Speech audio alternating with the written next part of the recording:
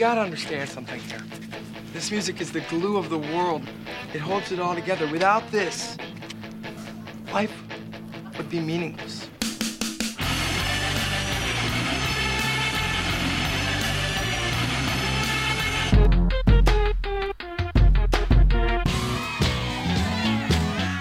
What are you getting so crazy about? It's just music.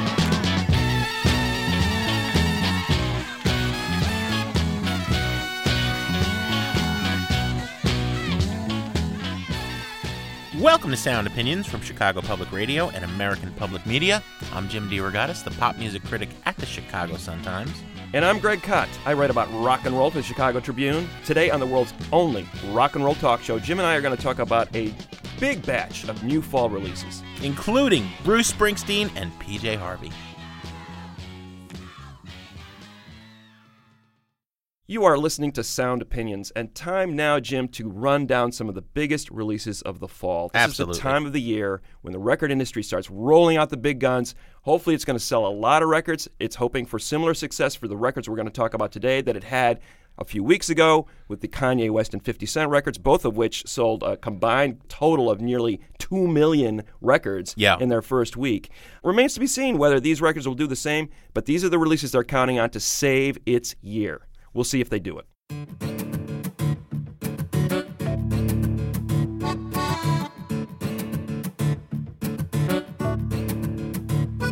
So they paved paradise, put up a parking lot with a pink hotel, a boutique, and a swinging night spot. Don't it always seem to go that you don't know what you got till it's gone? They paved paradise, put up a parking lot. Familiar song, familiar singer, new arrangement. That, of course, is Big Yellow Taxi, Joni Mitchell's protest song from the 60s. They paved paradise, put up a parking lot. She has revisited it on her new album called Shine, her first album of new songs in 9 years. Joni Mitchell, a woman who said a few years ago that she was done with the music industry as we know it. She called it a cesspool. Yeah, but that was before Starbucks got involved and offered her a lot of money. You know what? She couldn't resist, I'm sure. She saw what happened with Paul McCartney, a man who's had good success putting out his record outside of the traditional music industry, getting in bed with Starbucks, Hear Music, having his record promoted continuously at Starbucks coffee shops all around the world. I'd like to remind people here that I interviewed several Starbucks managers. The CD players in Starbucks literally get locked in so that on the day of release you can only play the McCartney or the Joni Mitchell. How insidious is that? And that's appealing to a singer who is now 63 years old, who has essentially been written off by the music industry. Her music does not get played on radio, commercial radio anymore, but she does have a lot of fans out there. She's an artist who has remained incredibly relevant. She had a few pop hits in the late 60s, early 70s, started veering towards more of a jazz mode in the mid-70s, where she's been ever since. That pretty much locked her out of commercial pop radio, but she's an incredibly well-respected songwriter. This year alone, Jim, there have been 2 major Joni Mitchell tribute records. There was one that came out about 6 months ago on the None Such label that included artists like Prince and Bjork doing her song, Sufjan Stevens. Just this week, Herbie Hancock has done his own tribute to Joni Mitchell. She's an artist who has influenced 2 or 3 generations of songwriters, not just female songwriters, but across the board, because she's one of the most inventive lyricists. Her sense of harmonics and tone are one of a kind. She has established a sound that is her own. Joni Mitchell sounds like no one else. So it's good to hear her back. She's back with a new album. As we said, first new album of original songs in 9 years. She's putting it out on the Hear Music Starbucks label. It's going to be in those coffee shops all over America. Let's get a taste of what she's up to. Here's a song that I think, Jim, is representative of the kind of mood that Joni Mitchell is setting on her new record called Shine. It's called Bad Dreams on Sound Opinions. The cats are in the flower bed. A red hawk rides the sky. I guess I should be happy just to be alive.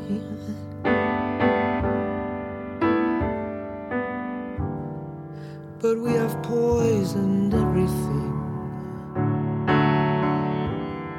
and oblivious to it all, where cell phone zombies babble through the shopping malls.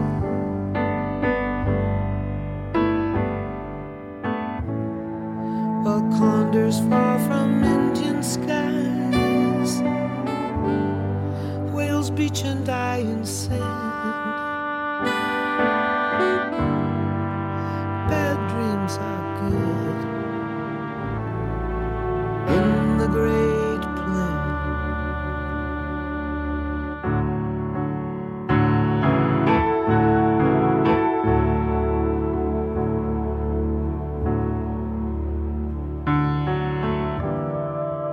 You cannot be trusted. Do you even know you're lying? It's dangerous to kid yourself. You go deaf and dumb and blind. You take with such entitlement. You give bad attitude. You have no grace, no empathy, no gratitude. You have no sense of consequence. All my head is in my hands. Bad dreams are good in the great plan. Joni Mitchell's Bad Dreams from her first album, In Forever, available at a coffee shop near you. It's called Shine. Greg, let's remind folks what we do on these record review shows. We set up, explain the new release, and then you and I give our opinions and use the patented sound opinions, buy it, burn it, trash it scale. It's a trash it record. God, I hate this record. Wow. This record was painful. I knew you were going to want to go on and on and on about it. I listened to it 6 or 7 times. I was trying not to listen when I was driving because I knew I'd wind up off the road. It's boring, it's boring, it's boring. Now, I know I am marking myself as a heretic for saying this. There is not supposed to be any rock critic, any popular music critic in the world who does not pay homage to Joni Mitchell. I think Joni's best days are far behind her. I didn't like her turn to jazz. Look, with friends like Herbie Hancock and Sufjan Stevens, I'm not so sure that's something to be proud of. Yeah, she had her moment. It's long past. Here, she's doing these jazzy soundscapes paired with this protest music. Shine on rising oceans and evaporating seas. Shine on our Frankenstein technologies. It's like, oh, man! Shine on rising oceans and evaporating seas. Shine on our Frankenstein technologies. You know, it was painful. It was dreadful. It was pretentious. It was a trash it record. Wow, that's brutal. You know, she's a wonderful songwriter. I think she's written some of the best songs of the last 40 years. Are any of them on this record? No, that's the problem. Actually, there is one on this record. The one we played at the very outset of this segment, Big Yellow Taxi. When I listen to that song and you think about those lyrics, I mean, you think about a line like, they paved paradise and put up a parking lot. Well, that, yeah, in a but microcosm, in a nutshell, tells you everything you need to know about Starbucks the is ecology selling it. movement. Yeah. She's calling it Big Yellow Taxi 2007. She's got, you know, what how much pollution and just corporatization is Starbucks contributing to the world? Well, and to sell that song, which is her only hit, to move units in the coffee shop is so cynical. I think it's impossible for an artist of her stature and her age to do anything else at this point. So, yeah, there is a disconnect there. There's no doubt about it. My big problem with this record, though, is where's the poetry? I mean, Joni Mitchell's a poet, and the music in some cases is beautiful. There's an instrumental track that kicks off the album 1 week last summer, this jazz bow phase that you hate so much. I actually think she's, the harmonics and her chords and voicings are incredible. I mean, she's a brilliant musician.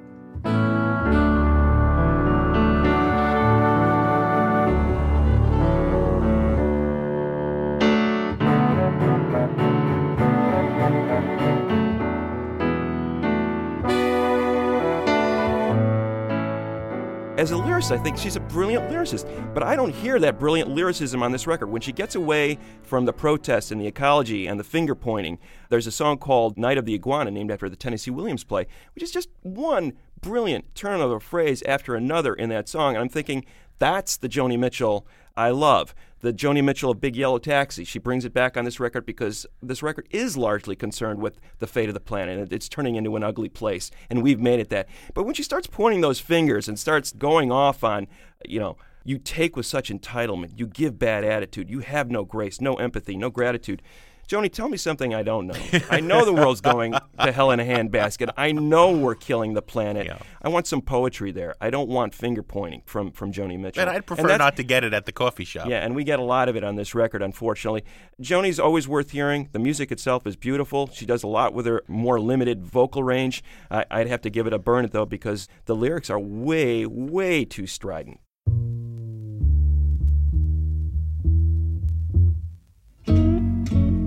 This here celibacy thing, Lord, it's got something over me. Like an addict, I could really use a thing. You know what I'm talking about.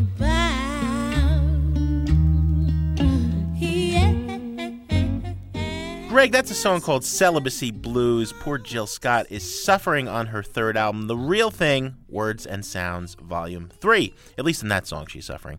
Who is Jill Scott? Yes, well, that is the question that was posed in 2000, 7 years ago now, with her debut album, which scored an impressive total of 4 Grammy nominations and sold 2.4 million records.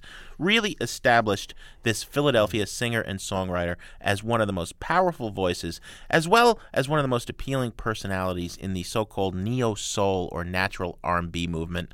Other practitioners would be Erykah Badu, Angie Stone, our friend Lauryn Hill. I think Jill was realer in a lot of ways than any of them. She would ride around Philadelphia on the bus and write her impressions of her community and her city and African-American life. And, it was poetic. She has written poetry as much as she's written songs, and she has a killer voice. 2 live albums, hasn't been really prolific with the studio albums. As I said, in 7 years, this is only her third. What is she giving us here? We'll get into that. Let's play a track. This is, I think, the standout on the record. It's called Hate on Me. Jill's been through some stuff since her last album. She's gone through a painful divorce. And this song in particular isn't so much about that, but about people around her who she grew up with. As I said, she's tried very hard to stay real, to stay in touch with her community. She's an activist. She's a poet. She is not a Hollywood star kind of performer in any way, shape, or form. Here she's singing about, no matter where I live, despite the things I give, you'll always be this way. Go ahead and hate on me, hater. She's talking about people who would bring her down just because she's had some success doing what she loves to do, which is singing. Here's Jill Scott.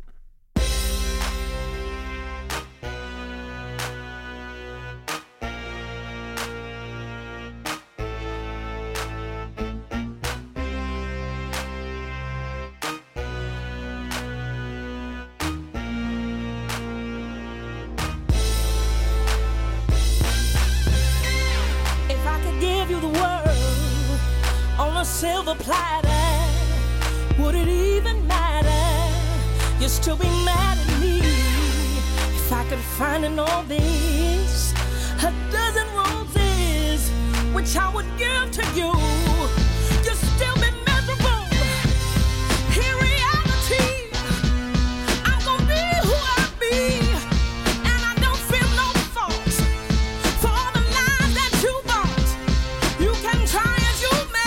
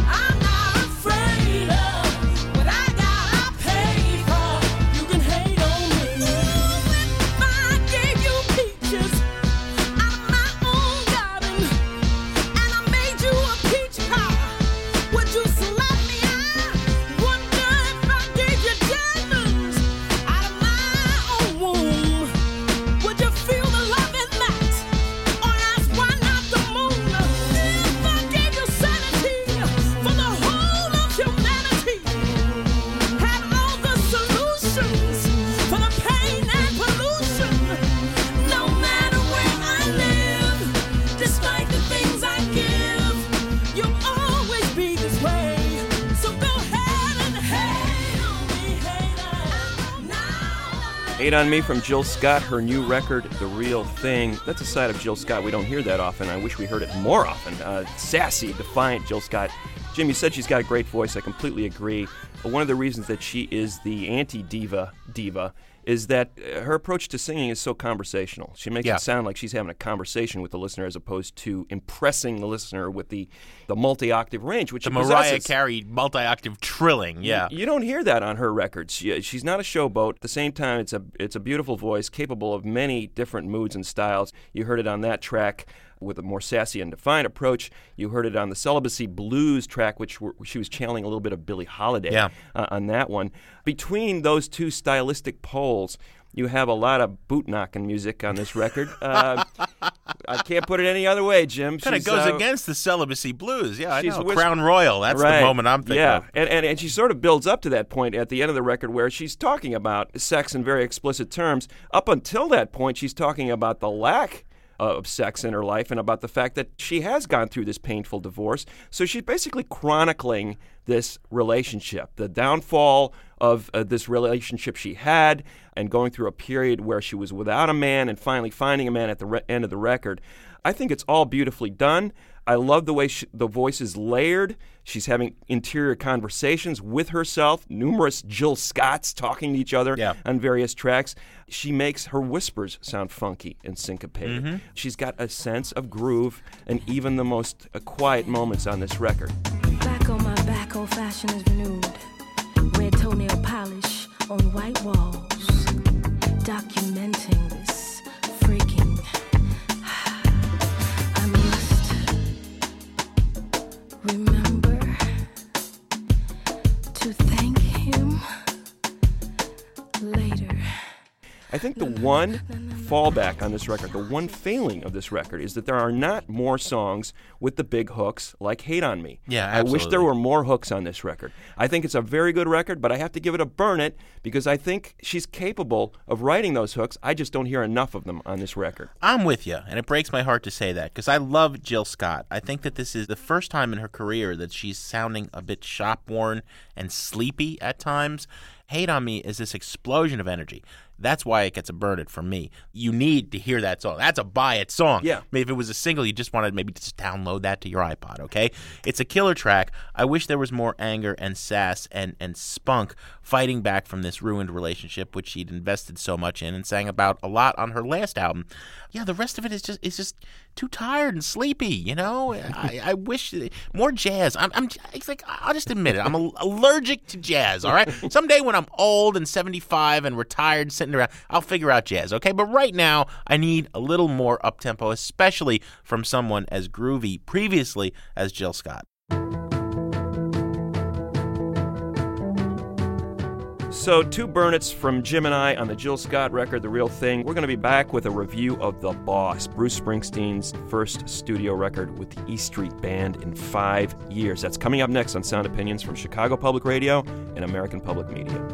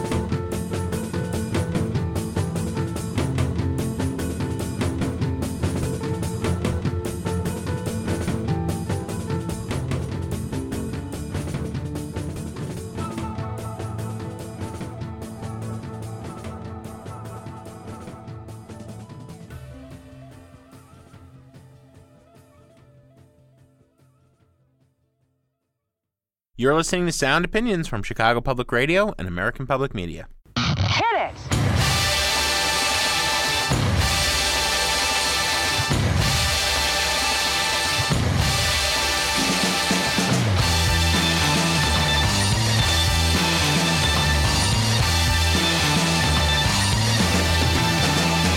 It's all been I want me, I'm the boy, still an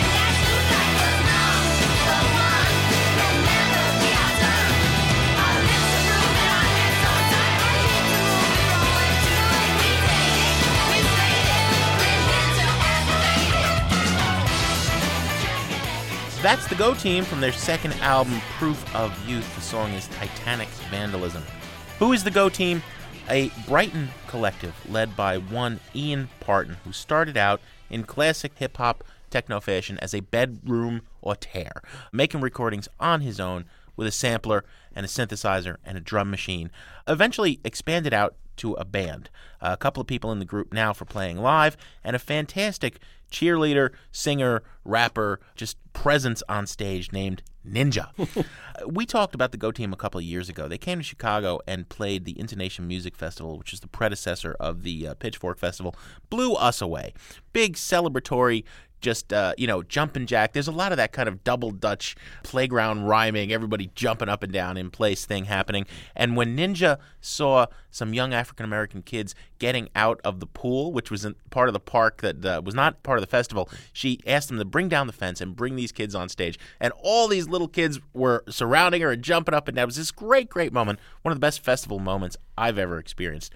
That is their music in a nutshell, this big party sound. Second album comes around. They had their dalliance with a major label. Now they're back on the indies. In fact, on America's most respected indie, Sub Pop Records. The 2005 debut is called Thunder, Lightning, Strike. I know you're going to say there's not too much of a difference here on Proof of Youth. We'll get into the nitty-gritty of that. But let's play a song first from Ian Parton and the Go Team. This is called Grip Like a Vice on Sound Opinions.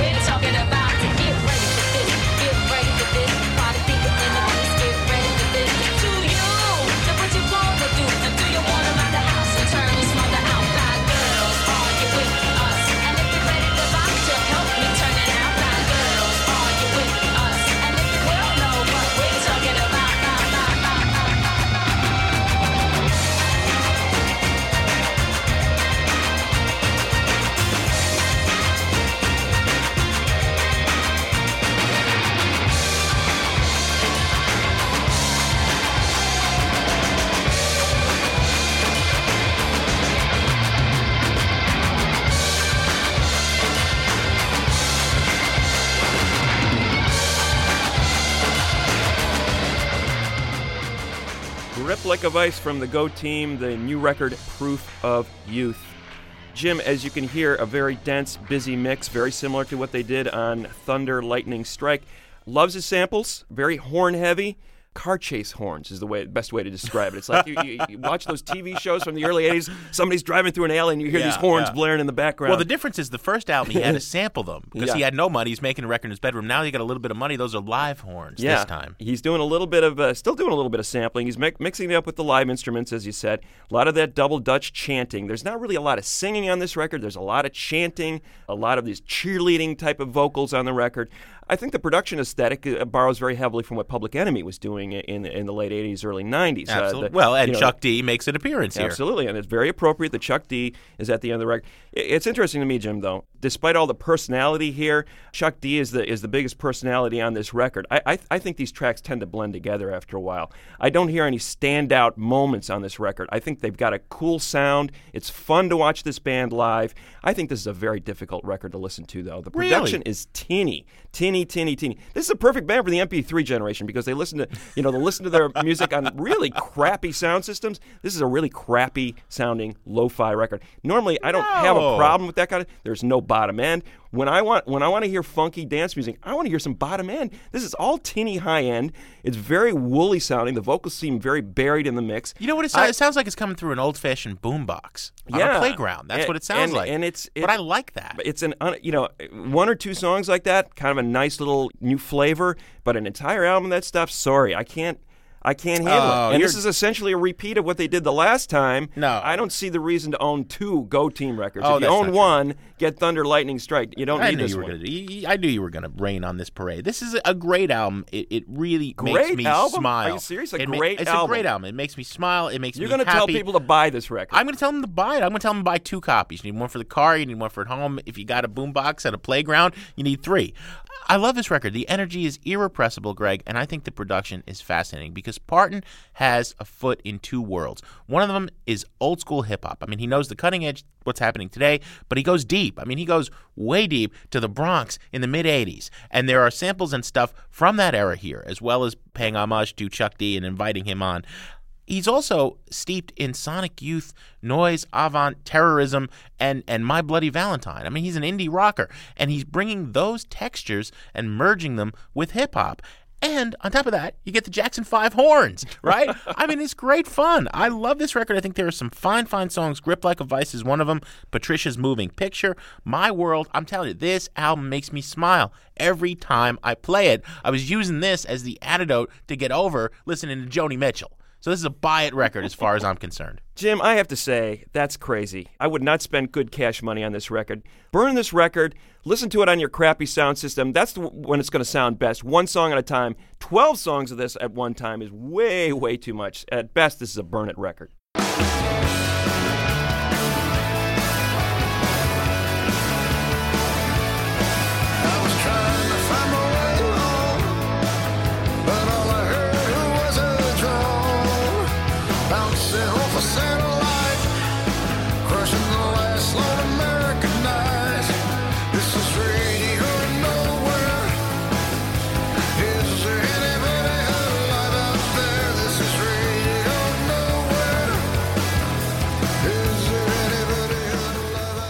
Bruce Springsteen and the E Street Band reunited yet again on a new record called Magic. They're channeling a little bit of Tommy Two-Tone. 8675309, Jenny. Remember that song, 1982? That is Radio Nowhere. That's at least the riff from Radio Nowhere, the first single from Magic. Springsteen back with the E Street Band. This relationship has been a rocky one in the 70s and 80s. Springsteen and the E Street Band, they forged a collaboration which a lot of people consider the best live band of that era, and then went their separate ways for about a good decade plus. Springsteen experimenting with different lineups, solo projects, bringing the E Street Band back into the fold for a big comeback tour in 1999, 2000, and has been working with them sporadically ever since. They recorded a studio record together in 2002 called The Rising, in part inspired, if that's the correct use of that word, by the 9/11 tragedy. Springsteen running a batch of songs in the wake of that. It's a big band. They need big themes. Exactly. And they got a big theme with that record. Springsteen has since done a solo record, and he has made a record with the Pete Seeger band, string band. Yeah. Alternating projects that don't sell with the ones that do, which are the E Street records. Yes. Well, he can go on the road with the E Street Band and sell out arenas around the world, and that's what he's doing again this fall and well into next year behind this new record. Let's hear a track from it. It's called The Last to Die from Bruce Springsteen and the E Street Band on the new record Magic on Sound Opinions.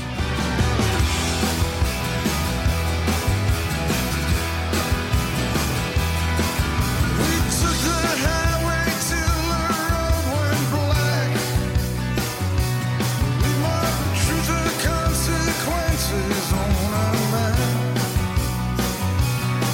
of all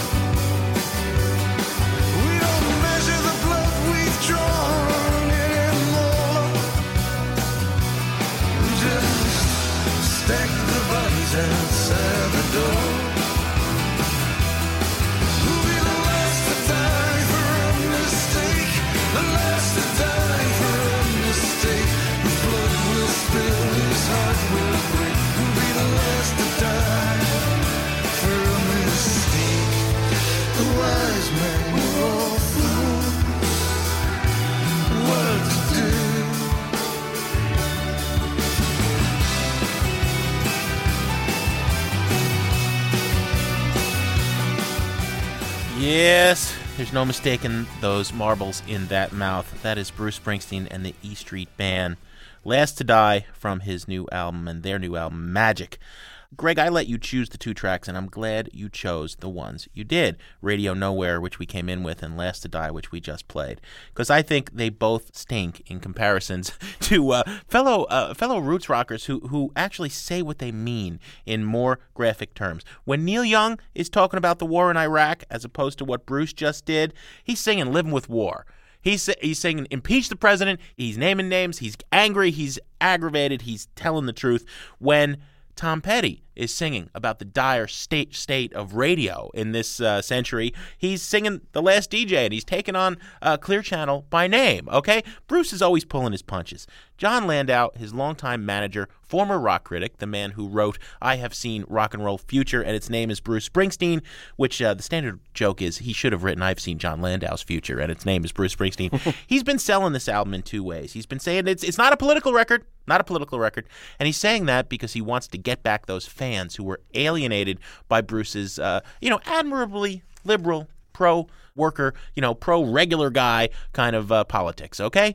And he's been turning people off in recent years, Bruce, and Landau wants those people back. The other thing he's saying, this is the record where he really rocks again. This is the gutsy rock and roll record, which in the E Street Band terms means going back to the 50s, to a 50s that never was. That's Bruce's universe, wow. where 50s rock and roll comes together with soul and gospel and doo-wop and country, and we all know the Springsteen shtick, and if you've ever listened to this show for any time, you know I don't buy the Springsteen shtick. My dad grew up in Asbury Park, New Jersey. I grew up in Jersey City, New Jersey. I don't ever recognize the America, much less the Jersey this guy sings about. Wow.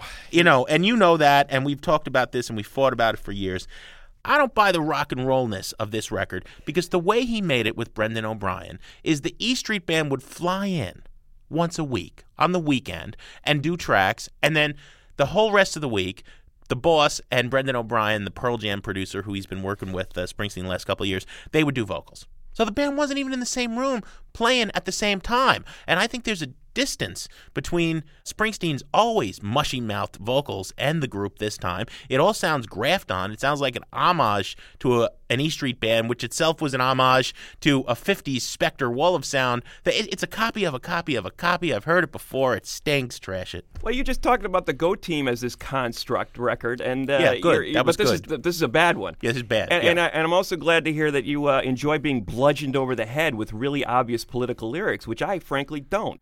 I have to say, this is the first Springsteen and E Street Band record that I really think works since maybe The River, maybe the first one in 27 years that I think is really kind of capturing that sound that people want. It's a guitar-driven record. Saxophone and piano are there to ornament the sound rather than be showboating solo instruments. He's dialed back on these kind of Celtic gospel country overtones that I think made The Rising sound very soft and fussy. This is a much more focused hard rock Springsteen record in the mold of the great records that he made with the E Street Band right around the time of The River, Darkness on the Edge of Town. That's the template for this record. I am really glad to hear him back making that the kind of record again. I'm not saying it's as good as those records, but it's right in the pocket. This could have been a logical follow-up to The River. And secondly, yes, I do like the way he's evoking the mood of the times. It's unmistakable what he's talking about and what these songs are informed about. You'd have to be a total idiot not to get what he's saying here. He doesn't have to beat you over the head. It is a record informed by the war and by the kind of country we have become. You know, I was saddened to hear this record. It made me think about what we have become, and I think he's done it beautifully. And I'm a Springsteen fan. Yeah, you but are. I have not You're loved, an apologist. I have not loved his records for a long time, and I do like this record quite a bit. I think it's a strong record. The guy is a cornpone hokum peddler, okay? Listen to Long Walk Home, right? The flag flying over the courthouse means certain things are set in stone. Who are we? What'll we do? And what we won't. You know, the flag flying over the courthouse means certain things are set in stone. Who we are, what we'll do, and what we won't. Go down to Jena, Louisiana, and talk about the flag flying over the courthouse. Because he's idealizing a lost era of innocence that never existed in this country. You've been watching the war song, on he's PBS. talking about it. I'm not misreading He's it. having a dialogue with his father in the song. His father said, "This is what we stood for," and Springsteen's saying, "This is what we are now," which is nothing like what you told me about. He wants to go back to what we stood for. Everything about Springsteen has always been retro. He's always idealized a past and America, a past sound that never was all that rosy. You know what I mean? The guy's never lived in the present. He is a typical nostalgic baby boomer. And that's what's always, I mean, you know, he is the epitome of the baby boom generation and everything that is wrong with it. If you think this is a nostalgic record, then I think you're cracked. Of course it's a nostalgic record. He's talking about magic. He wants to go back to the times of magic, you know? No, he doesn't. He doesn't want to be disillusioned by the guy behind the curtain. The guy in Magic is sawing a woman in half and she's smiling at him. If that's not a metaphor for what's going on in this country, I don't know what is. Jim, you missed the point of the song again, and this is a buy it record.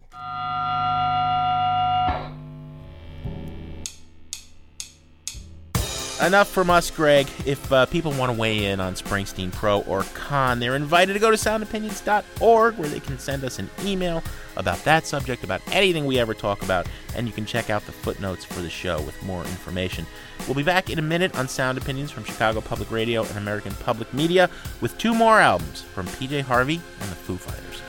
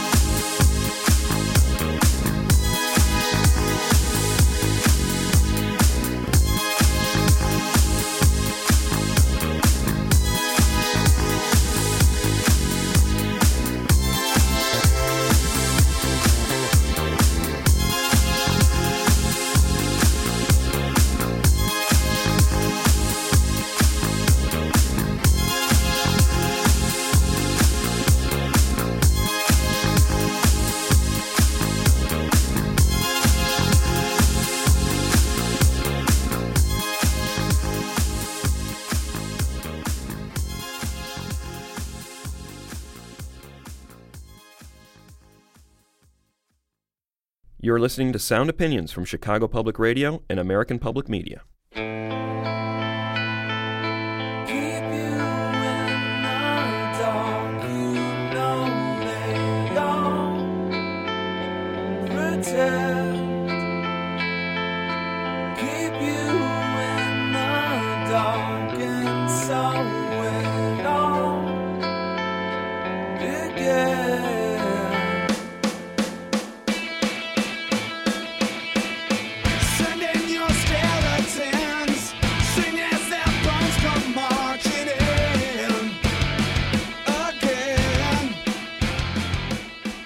That's The Pretender from the new Foo Fighters record, Echoes, Silence, Patience, and Grace. Wow. It's kind of like our radio show every week. There's a mouthful. 6th record from the Foo Fighters. Jim, if you and I had taken a bet in the mid-'90s and said, how many records do you think Dave Grohl is going to make? I know.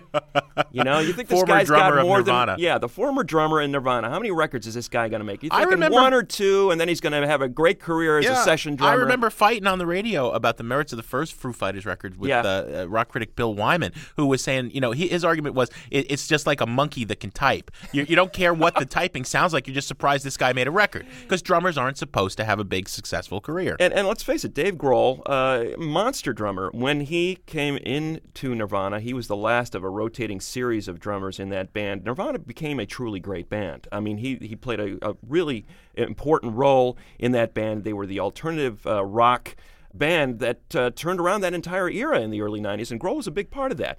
After Kurt Cobain died, Dave Grohl started to make solo records as the Foo Fighters. He has since gone on to make 6 Foo Fighters records, double the studio output of Nirvana.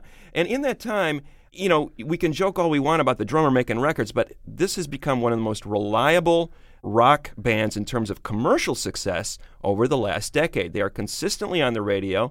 They consistently do well on their tours.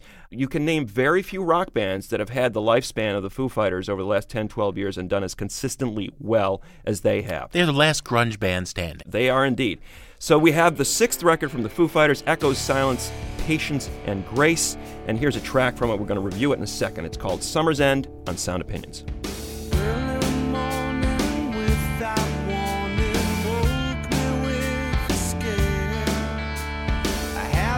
Dream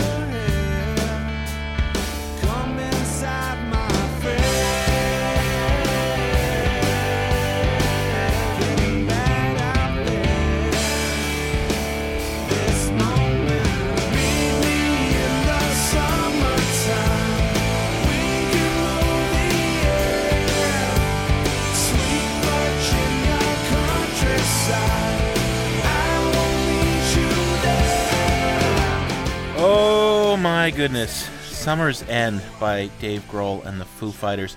Greg, I swear, I think the Black Crowes would be too embarrassed and ashamed to sing that kind of hokum about Sweet Virginia and cherry wine and moonshine in your hair. What a crock that is. I think Grohl is one of the biggest phonies in rock history. He positions the Foo Fighters as a lark. It's just, I love to rock. Nirvana ended. This is my labor of love. And he is often called, if you do a search on this, you'll find hundreds of references, the nicest man in rock. In fact, he is not. He is a mercenary. He has crafted, through corporate rock machinations that Aerosmith would be proud of, a solid career for this band by selling out to anybody who will buy. The first record, yes, it was a lark. It was a surprise. It was great. Since then, he has milked this formula, and it is the Nirvana formula. Cobain didn't invent it. They're also, did it come from the Pixies? Hey, it came from Louie Louie. It's as old as rock and roll itself. The quiet verse, the big chorus, right. Repeat, repeat, repeat. Grohl has nothing to say. The guy is one of the worst lyricists in the history of rock and roll. He just repeats and repeats and repeats. The only thing he has going for him is this knack for bubblegum hooks. He's the master of the earworm. I've been having that stupid Summer's End, Cherry Wine, Sweet Virginia song. I can't get it out of my head. And it's bad, it's bad, it's bad. I don't know why people like this band. Echo, Silence, Patience and Grace is a quadruple trash it record as far as I'm concerned. Well, I think you hit the nail on the head. I mean, the reason so many people like them is they're very easy to understand. I mean, there's not a lot of complexity here.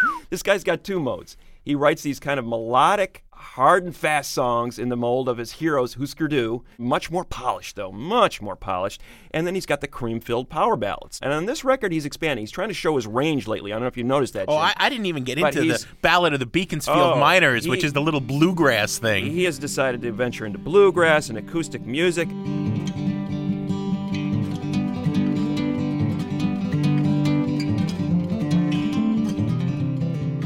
He's a journeyman talent. As a songwriter, he's a great drummer.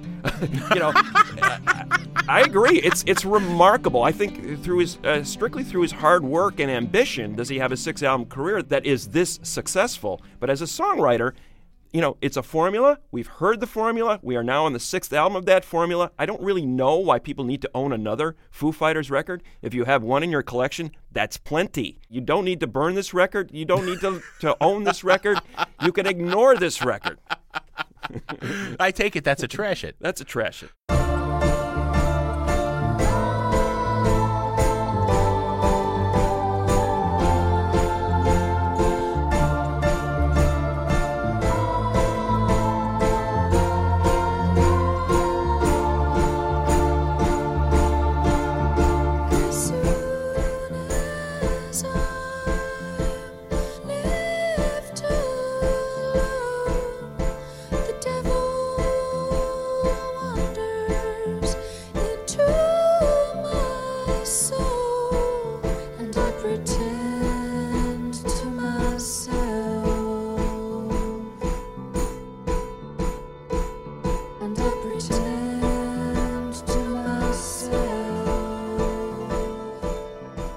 Greg, that was a song called Devil from White Chalk, the new album from Polly Jean Harvey. Long, one of the most powerful voices, I think, of the alternative rock generation. A female counterpoint to Cobain, if you will. What a talent. We haven't heard from her since 2004 with Her. A very hard title to pronounce. That one was described in my favorite review by a Irish critic who called it a coroner's report written by a poet. And boy, that's upbeat compared to the new one, White Chalk. The title is a reference to the chalk hills of England's Dorset countryside, which Polly Jean Harvey grew up in and still lives in. Two radical things about this album. Number one, it's the first in her career where she is writing and playing primarily on piano. She's known as a guitarist with a banshee wail, a ferocious voice, and a guitar that's just as ferocious. Here, it's all about the grand piano. And the vocal style is very, very different. It's almost sort of a innocent little girl approach. No banshee wail, no guitar. What does this mean? It's hard to talk much more about it without getting into opinions. So let's just play a song, and then we'll give our thoughts on this record. Let's play the title track, Greg. White Chalk from Polly Jean Harvey on Sound Opinions. White chalk hills are all I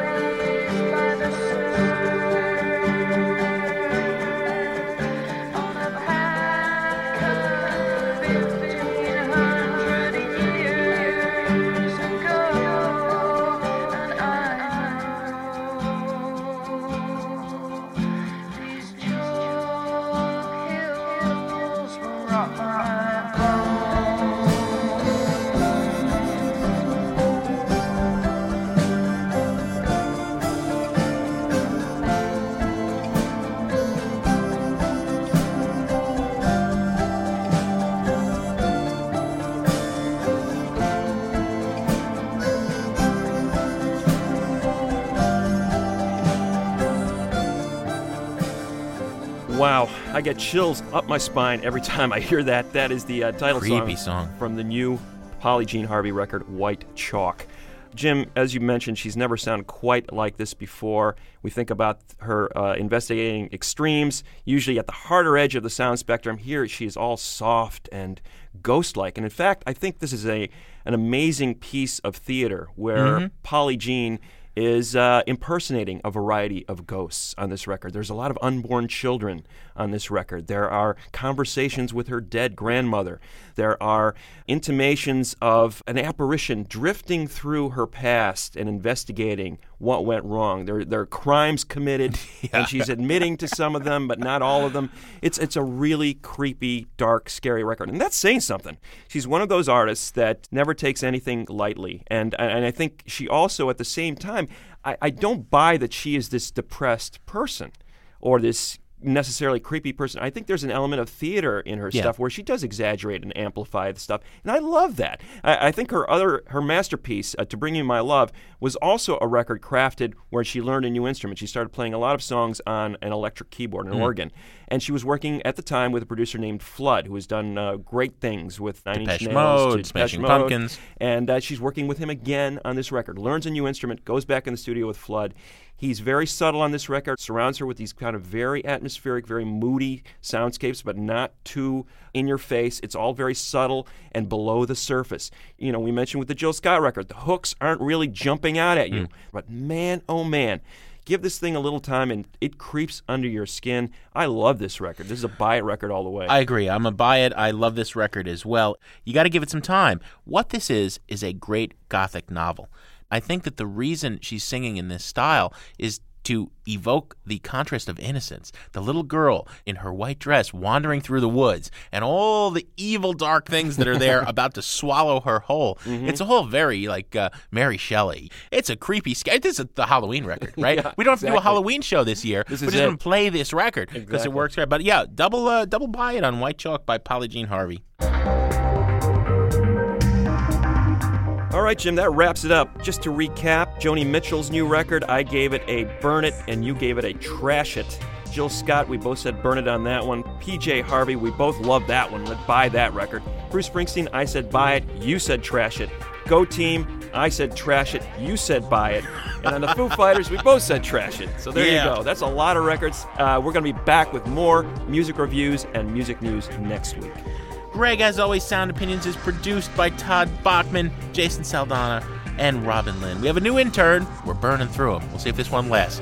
Dave Mahler has joined us, and as always, our fearless leader, our executive producer, the man who inspires us like nobody besides Polly Jean Harvey, Tori Southside Malatia.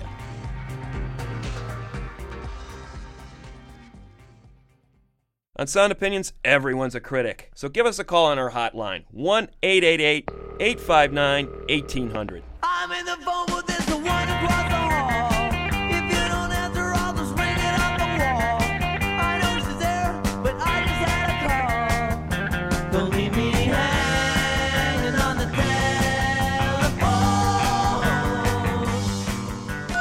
telephone. New messages. Hey, this is Scott Gimple, North Hollywood, California. About, I think 2 shows ago, you were talking about the music industry. There had been a long article in the New York Times on Rick Rubin and the decline and fall of the record industry. He had been talking about going to a subscription service of like $19 a month.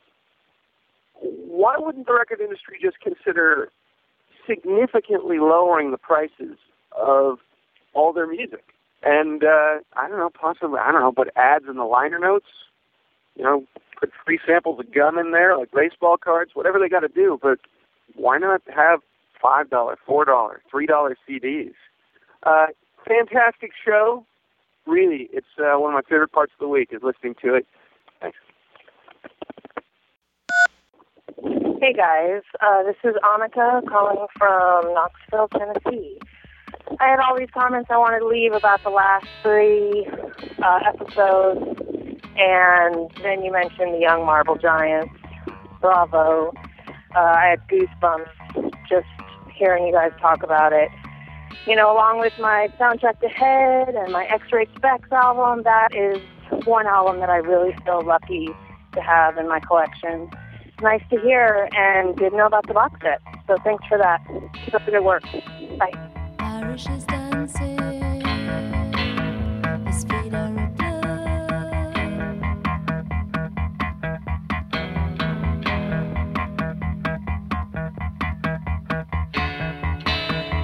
comes to a standstill.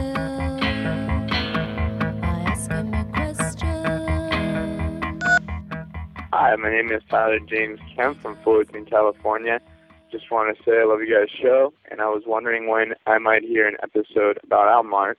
It's one aspect or side of music I just feel like we haven't heard much about on Sound Opinions, and I'd love to hear an episode about and along those lines. Hope you guys are well. Thanks again. See ya. What's up, guys? This is Chad from Fort Wayne, Indiana. I was cruising through Chicago and heard your show today for the first time. Thanks so much for the interview with Midlake. Yes, I'm sorry that I missed you. I'm sorry that I missed you. And also the review of Eddie Vedder's solo album. I'm going to go out and pick up both of those albums as a result of your show. And also going to go back and definitely check out the Flaming Lips interview from last week. So thanks so much for a great program. I plan on listening online every week. Thanks, guys. You're always chasing after dear. Oh, my dear. Oh, my dear. Hi, this is Ryan calling from Houston, Texas. Just listened to the Midlake show. Wow, what a great show. Those guys are awesome musicians. Great album, nice guys, really good stories. Everything was great. I do have one comment, though. At the end, you mentioned you're reviewing the new Bruce Springsteen album. And I don't know why you guys even bother to do this, because it's obvious what's going to happen. You know, Jim's going to hate it. Greg's either going to hate it or give it a burn it or something like that. The similar kind of thing happened with the Gwen Stefani album and most recently the 50 Cent album, which were obviously terrible. So why are you wasting everyone's time by doing this and instead maybe do something good? So I have a theory. It's either you keep these reviews on because A, you want to be diverse, or B, you actually have something interesting to say about the albums, even though they might be bad. Maybe there's something unique to talk about. Or C, you're just doing it as a bet between each other, kind of like the Rush album. Does Jim owe Greg one for reviewing the Rush album a couple months ago, and now you have to do the E Street album? I don't know. Anyway, just my thoughts. Love the show. Keep it up. Except for that. I don't like that. Talk to you later. Bye.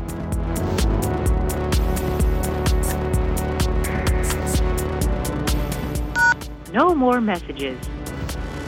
To give us your opinion on Sound Opinions, call our hotline, 1-888-859-1800. We'll be back next week with Sound Opinions from Chicago Public Radio and American Public Media.